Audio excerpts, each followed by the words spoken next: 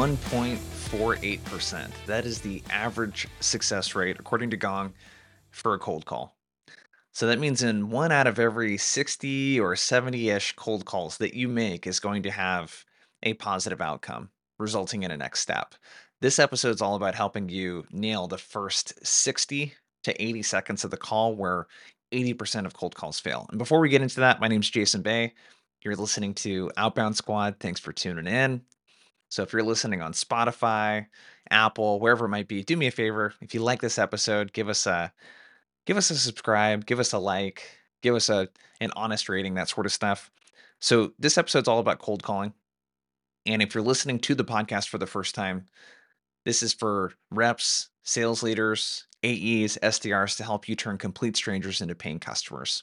So if you're doing a lot of outbound prospecting, you're an AE that's doing some self-sourcing, you're definitely in the right place. So cold calls.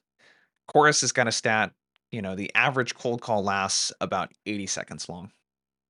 And 80% of cold calls never get past the first 60 seconds. So, really, where most reps get stuck is in their first couple of interactions, in that first 15, 30, 45 seconds with the prospect. So, my goal in this episode is to give you some really clear tactics and strategies that you can use to get past that first minute. So, I think the first thing we should talk about is cold calling. What's our objective? Our objective with a cold call is not to land a meeting. The reason that is not your objective is you haven't talked to the prospect yet. They don't know who you are. You guys don't even know if it makes sense to spend more time together and schedule a meeting. And going into the call, wanting to schedule the meeting puts a lot of pressure on yourself, and it's going to come out in the form of desperation to your prospect. So the goal really is to have an authentic conversation. We need to break through the typical relationship between your prospect and seller, and seller being the one that chases and sells, and prospect being the one that ignores and runs away. So I'm a very firm believer that prospects don't pick up cold calls on purpose. So they thought that you were someone else.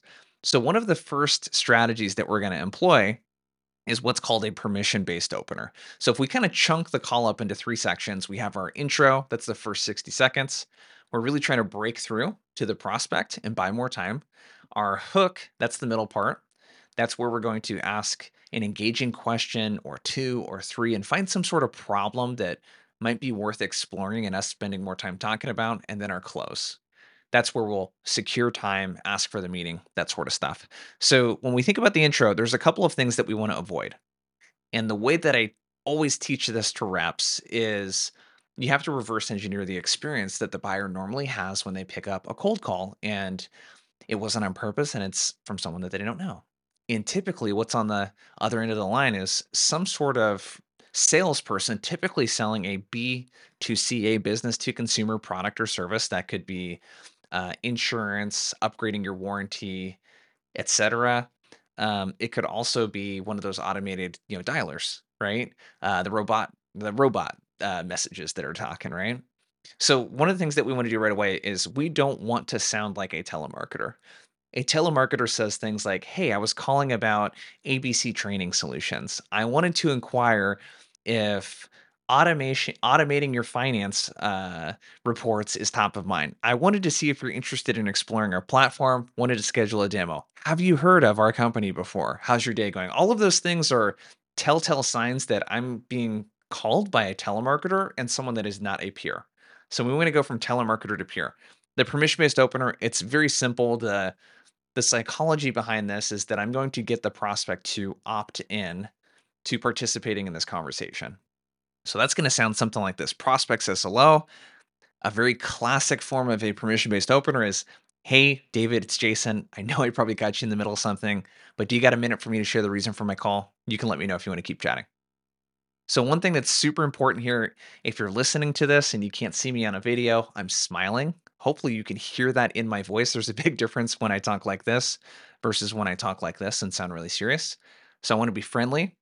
Rule of thumb here is be incredibly hard to be an asshole to. I want to be so friendly, professional, and so knowledgeable about the prospect and make it so clear that I did my homework that it's just really hard to be rude to me. The second thing you'll notice is I don't use uptalk or customer service voice. A lot of us in sales are guilty of using upward inflection, high pitched tones, unnecessary formality.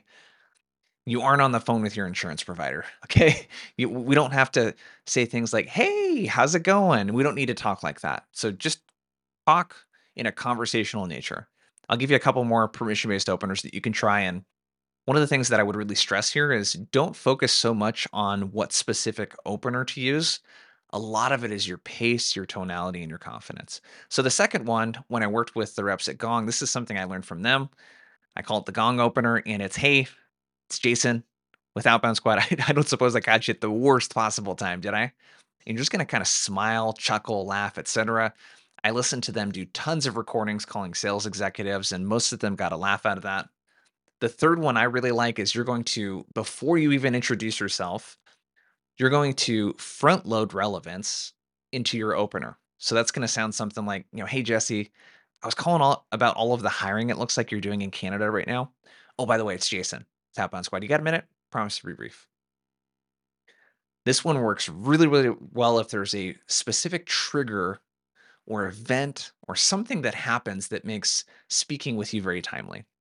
Four is my good friend Armand Farouk over at 30 Minutes to President's Club. Definitely recommend you guys check out their podcast if you haven't. This is the Have You Heard Our Name Tossed Around? Hey, Heather, we work with a few other construction firms in Texas. It's Jason at Outbound Squad. Have you heard our name tossed around?